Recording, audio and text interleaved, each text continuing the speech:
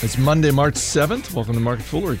I'm Chris Hill. Joining me in studio today from $1 Million Portfolio, Jason Moser, and from Stock Advisor Canada, Taylor Muckerman. I need more coffee. I'm not going to hold it against you on a Monday. I appreciate that. It is a Monday. He's already salivating over that barbecue.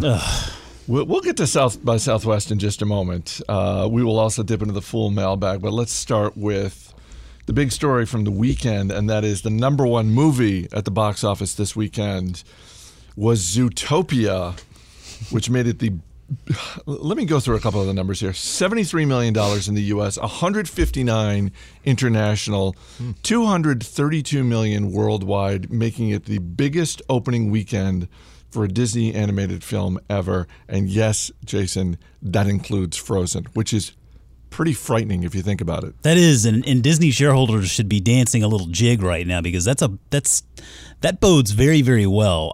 You made a point before we started taping in regard to Disney kind of does a good job underselling itself with the trailers. And I remember vividly seeing the trailer for Zootopia and thinking, it's kind of indifferent. I didn't really think one way or the other about it. And even my kids had the same kind of reaction. But we went and saw the movie yesterday, and man, I can't say enough good things. I mean, this was a very, very well done movie. It was good for kids. It was good for adults. You could go to this movie with no kids and still enjoy it, I think. All sorts of little Easter eggs. And there's no question to me that they can spin this out and make more movies from it, more content from it. I'd be very surprised if they don't have an area at Disney World devoted to Zootopia at some point, because really, in a lot of the Disney movies, there's a character or there are a couple of characters that really shine. But the thing that shines in this movie is the actual place. I mean, Zootopia really is the star of the show, I think. So I think they'll be able to tell a lot of different stories just using this basic setting. But again, a lot of fun. Not surprised that they had such a good reaction in the numbers there, and I suspect that they will exploit it to its fullest, as they're so good at doing. Well, it's not just you that like this movie. On Rotten Tomatoes, it has a rating of 98%. I want to know the 2% are like 9. Who didn't like it? Well, you just must not be a happy person. Yeah, I think there was, I forget the guy's name, but when they did Toy Story 3. Yeah. Which was just roundly praised. There was one guy, there was one reviewer who's just like, I didn't like it. Wasn't that good? I don't believe that's 20 years old. The original, the original. Amazing. To go back to the expectations, this is increasingly something as a shareholder I like to see in management and just in companies in general, in the businesses in general, and that is not trying to overpromise. And I mean, you mentioned Zootopia. I can give you a whole list of Disney, whether it's a Pixar film or a Disney animated film. My in the moment reaction to seeing the first big trailer was, that looks okay. I don't know. Maybe is it funny? It doesn't seem that funny. That sort of thing. And I think that Disney and Bob Iger and his team are it's one of those businesses and one of those management teams that I think, whether they are doing that on purpose, whether that is something that comes from the top down where Iger says, I don't want us overselling or overpromising, or if it's just an unspoken rule, I don't know. That's just something I'm increasingly looking for in management. Well, even just calling this a single movie is underselling it, because they do such a good job of creating brands. So This movie isn't going to stop here, and it might not even stop with a sequel. Like you said, a portion of a theme park might be dedicated to it. You're going to see stuffed animals, toys, coloring books, most likely. Just like products that you can buy that aren't just a movie ticket are going to stem from this, just like they have from the Avengers. Avengers of the Galaxy, Iron Man, Guardians of the Galaxy. I'm getting them all confused. And Iron Man. So Star Wars now. So it's just a brand building enterprise rather than a movie making enterprise. That's an interesting point you make there. I wonder if, obviously it's not just Bob Iger who's in charge of bringing all of this content to the screen. They have a tremendous team with a lot of creative minds at work there. But the philosophy of, hey, let's not oversell this movie, because there's no question the funniest parts are nowhere to be seen really in the trailers. I mean, there's the interaction with the sloth at the DMV, which is pretty funny, but that's not nearly the funniest part or parts of the movie. So I wonder if that is sort of a philosophy that they have, and like, hey, let's really just kind of, because it seems like most trailers oversell. Like, you get a lot of the action in the trailer, and then you go see the movie and you're like, that was kind of a letdown. I've seen that. With Disney, Disney seems to be completely the opposite in many cases. Well, do you think they've earned that, though, because they have been around for so long, making hit after hit, that maybe people are just like, oh, it's Disney animated flick. It's probably going to be good.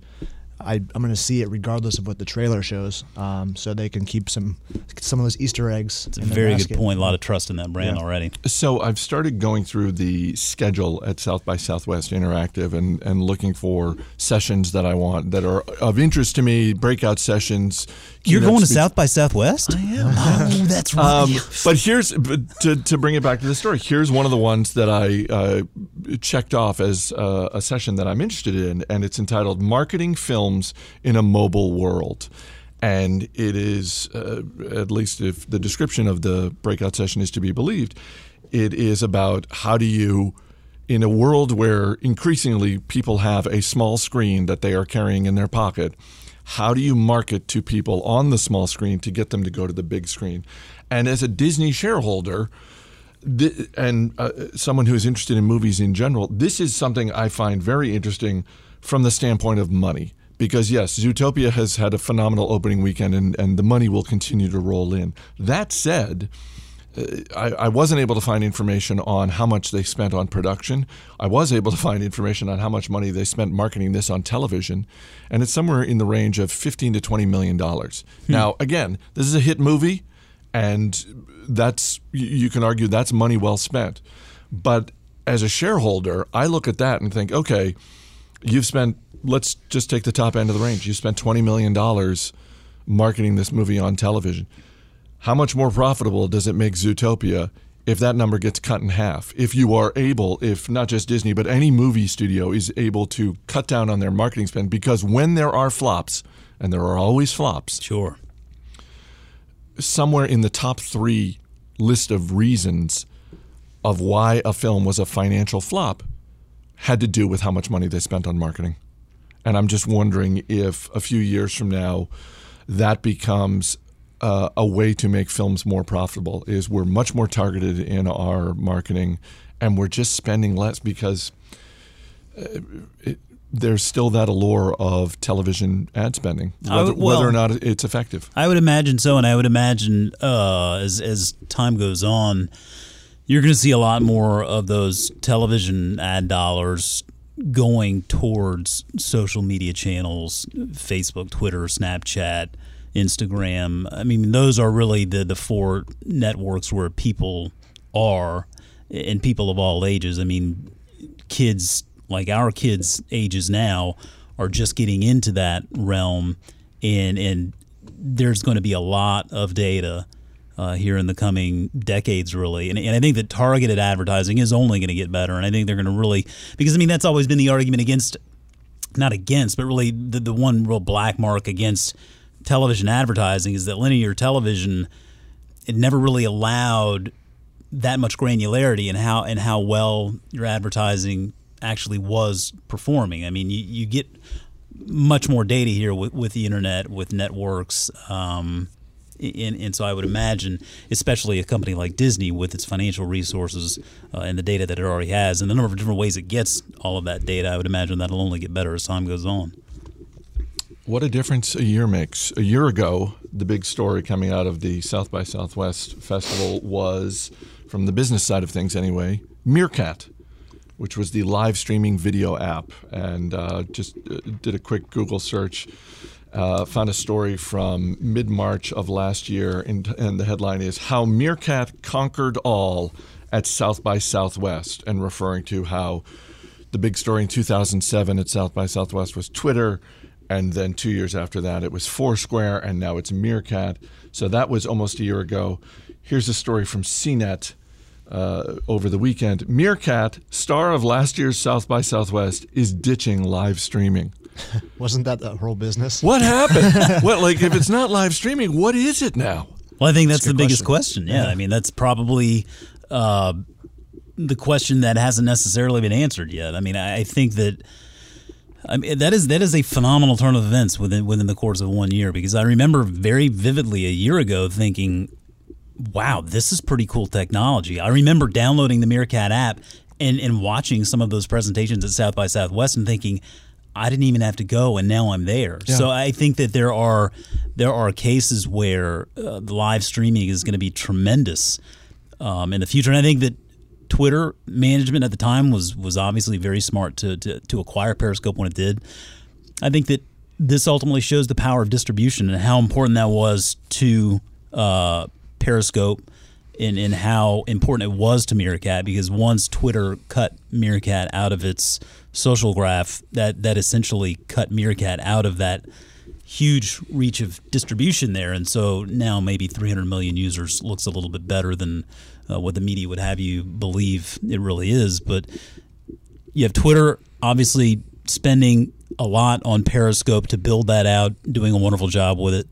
You have Facebook jumping in now to do some live streaming as well. I've not seen that or used it, but I imagine that just given the user base and the financial resources Facebook has, they can make that work to some degree if they want, which puts Meerkat here in a clear third place, and it obviously wasn't going to be able to sustain itself. And so here you are today with them having to more or less pivot to a strategy which really the founder can't really succinctly define for us. And so to me, all I know is that they want to go to some form of video social networking, which to me is code for they're done. It's over. Not much room for third place in today's tech scene. Nope.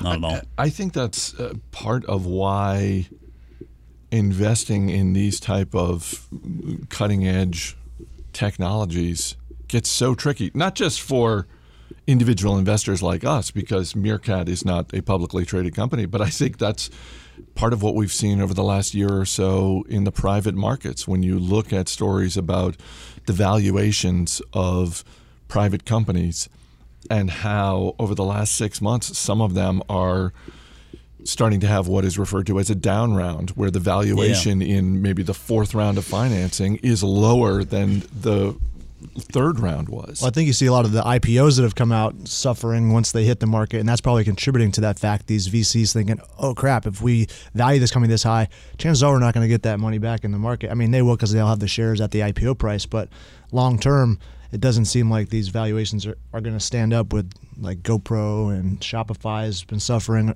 over the last few months as well. So a lot of these big name IPOs probably setting the stage for a decline in the private market valuations. There were a lot of people that jumped into Periscope, or not Periscope, but Meerkat, right when that came out too. It's very new technology, seemed very powerful, very cool, and as a private company, it raised a number of private dollars just on the hope, really, that was pretty cool technology, and they were kind of first to market. And subsequently, those people lost their money, more or less. And so there's a lot to be said. I mean, private market investing is far more difficult in the sense that you don't know as much. And so the beauty of the public markets is that there is a lot more information available to us so that we can make better decisions. And I think sort of the bigger picture lesson of don't always just jump in without knowing what you're jumping into, right? I mean, the beauty of the investing in public companies like we can is that we are able to sift through this information and make some fairly educated decisions. Doesn't mean we're always going to be right, but certainly chances are a lot better than when you have privately held companies where the information is not as readily available.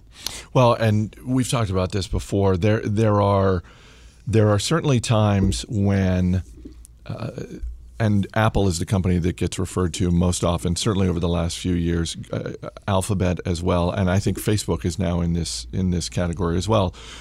Where people will say about a new up-and-coming technology, well, what happens if Apple or Alphabet or Facebook just decides they want to enter that space? And that's certainly a concern, but as we've seen over the last 5 years, they don't go into all of those things. When Twitter first started to get big, there were people looking at Apple and saying, well, what if Apple decides it wants to go after this type of microblogging? It's like, well, they could, but they haven't, and that's not really their history.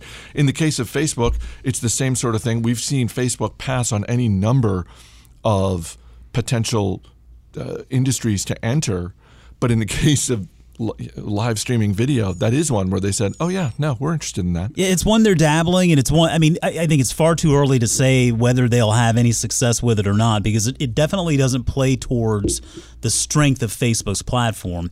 In I think in a lot of cases, particularly with the sort of app oriented environment that we have today, in many cases it's easier to buy it than to build it. And so we've seen with Facebook, for example, a number of times where they've tried to build something to sort of mirror a competitor, and they haven't really had much success there.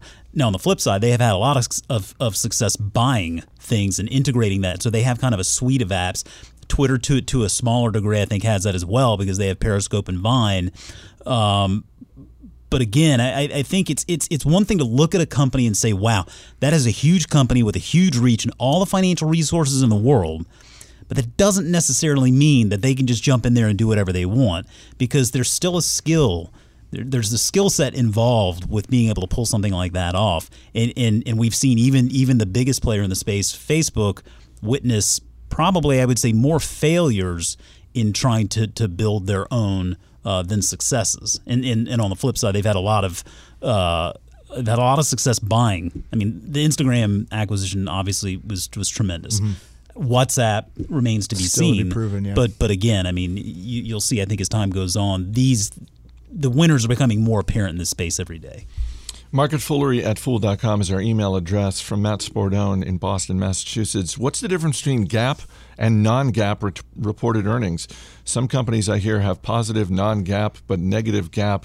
Is this just fuzzy math being done by companies to make their earnings look better? Should it be a concern if one is positive and the other is negative?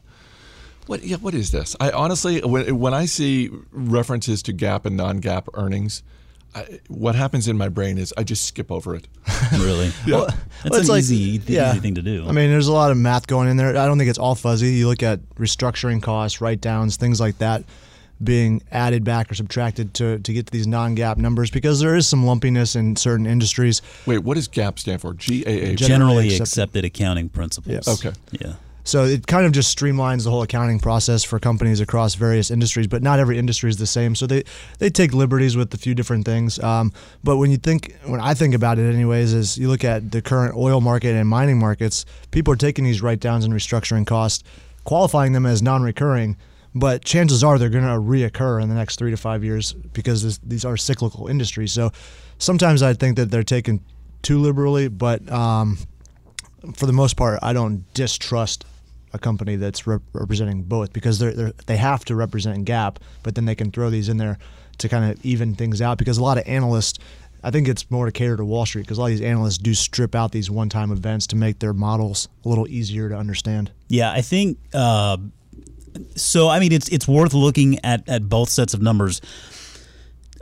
Non-GAAP numbers give you a better sense of how the real business is performing, what the actual business is doing, because GAAP numbers will reflect certain accounting principles that don't necessarily tell you the underlying strength, fundamentals of the business. Now, I will also say that with any business, typically you can go to the investor relations site, you can look at their quarterly earnings releases, and if you go into those quarterly earnings releases, the press releases, they'll have a section at the bottom that breaks out how they're defining non-GAAP. And so they'll say something like, our non-GAAP numbers are presented for investors' consideration, and these non-GAAP numbers include. And oftentimes, if you look at something like LinkedIn or Facebook or Twitter, these tech companies, a lot of times there'll be something like stock-based compensation they'll back out, or whether it's something in regard to intangible assets. But the nice thing is that you'll see those defined in those releases. And so take a look at the press releases themselves, and you can understand better exactly what they're accounting for there. And then you can kind of look at the numbers there to see, because a lot of times those non-GAAP numbers do give you a better idea of actually how the fundamental business is performing. And so that's why a lot of times, I mean, we'll look at both. And I think in most cases, the expectations numbers that you see Wall Street present are typically non-GAAP based numbers, because, again, they kind of give you a better idea of how the business is really doing. Do you ever look at the non-GAAP definitions and roll your eyes and just think, come on, really? Like, well, what was it? Was it Groupon that one time where it was like, I don't think it was a non-GAAP number, but they had like a definition for an adjusted some type of adjusted net income. I think it was Groupon. It was when Groupon backed out marketing expense or something like that. When Groupon filed to go public, their initial filing to the SEC included a completely new metric that they made up. And yeah, it was something where once you sifted through the language, you realized that this Groupon, which is a marketing company, had created a metric that backed out marketing spending. Red flag. Exactly. It's like when I think when the European Union was first formed, wasn't it Greece that basically submitted the country's balance sheet and they backed out military spending? It was basically like, really, hey, wait, what? Are you Switzerland all of a sudden, or it's like, No. I think it's a very, very good question, and I think it's one with no simple cut and dry answer. But I do think that whenever you look at any of these businesses, consult that press release, and you can see company by company what they're accounting for there, and that will give you a better idea. You can spot those sorts of red flags. Yeah, if anything, the added explanation is beneficial. It's more transparency. Yeah. It's a good question because I think, on the surface, and I think Matt was sort of getting at this with his question, once you realize, well, GAAP, it's generally accepted. Non-GAAP, this isn't generally accepted. Well, immediately my mind goes to, oh, is it illegal? Because that's what I'm thinking. Question from Walter Z. You were talking about Costco's business model and questioning its current viability, but I recall a while ago you thought Costco was the type of business you can put in your IRA and forget about it because of how solid a company it was. Granted, I think this is when Jim Sinegal was still the CEO, but because you said management was so solid, there wasn't an issue transferring power. Walmart was also a powerhouse, but the same praise was given to them as you gave to Costco. So I guess my question is, what made you change your mind? Jason, I think you were the one who made this point most recently about Costco. And I think if I can attempt to read between the lines on Walter's question, part of what he's getting at is, there are, whether it's Costco or, there are other businesses about which one of us has said the following. This is a company you don't have to worry about. Disney, exactly. And so reading between the lines, it seems like part of his question is, at what point do you start to worry about a company that you previously said, you don't have to worry about this one? Yeah, I think first and foremost, I would say in most absolute terms, there is no such thing as a stock, an individual stock that is just set it and forget it.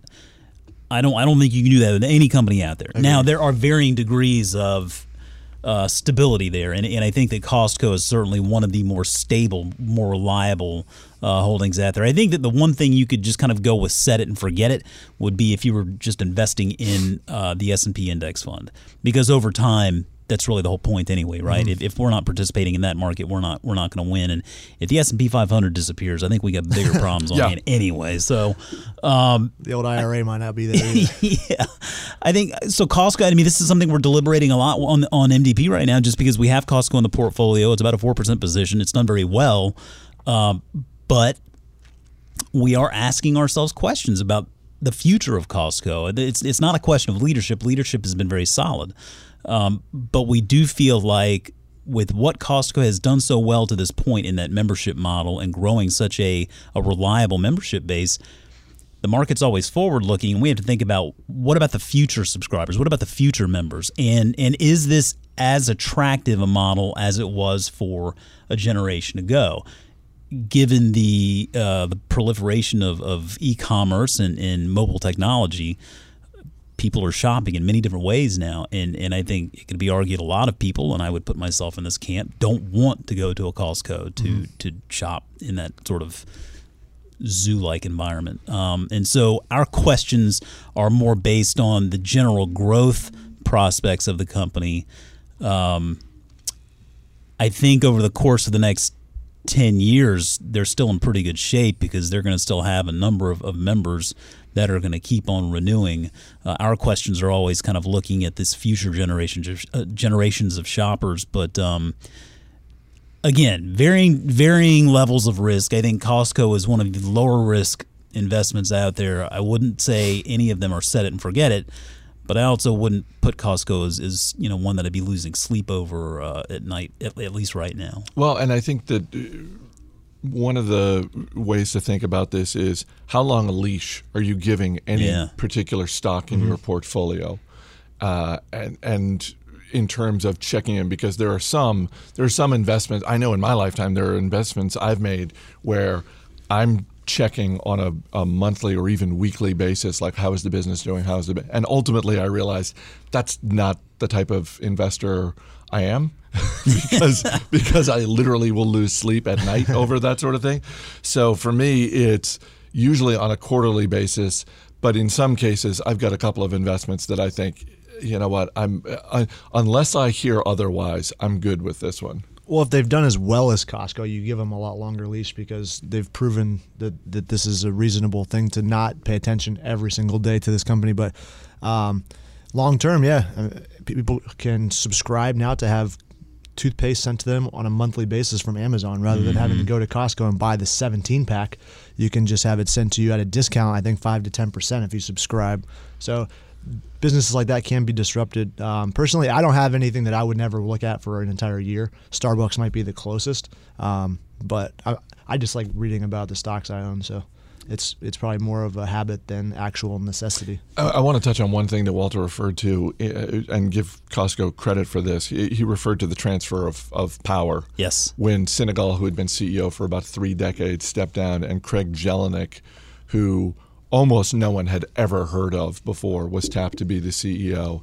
And the fact that the business has not just survived but has thrived under Jelinek's leadership, that is such a testament to the business, to Senegal, because we've seen plenty of cases. I mean, it is much more common that a new CEO comes in and struggles to one degree or another. Yeah, I mean, that was the biggest question we had, really, was when that leadership transition was taking place. And as is the case most of the time, whenever you see a COO moving into the CEO role, that's usually a pretty good sign because the COO is typically very intimately familiar with the business.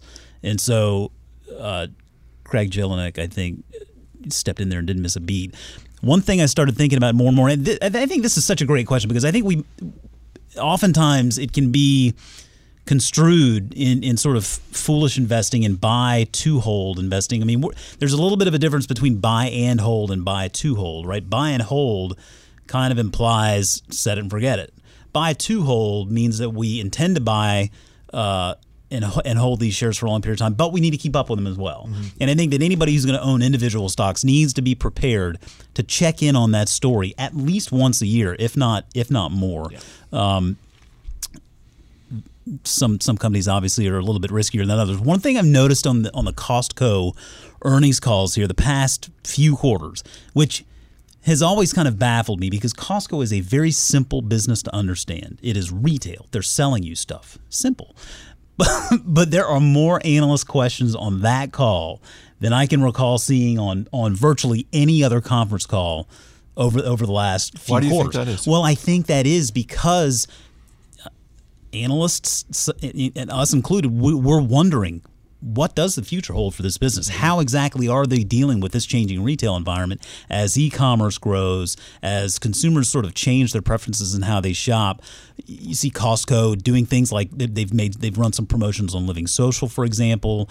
They are acting as a supplier for Boxed.com, which is an e-commerce play, very similar to Costco, but no membership model there. So you start wondering about the different options Costco has down the line, partnerships that may form, new directions they may try to take the business.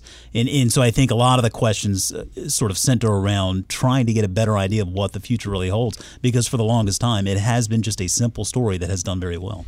Walter asked a second question. The first one was referred to you, Jason. This one was clearly from me. Walter asks, you mentioned that you have other people do your taxes because of how tedious it is to do, though I agree doing your taxes every year is like having an annual root canal.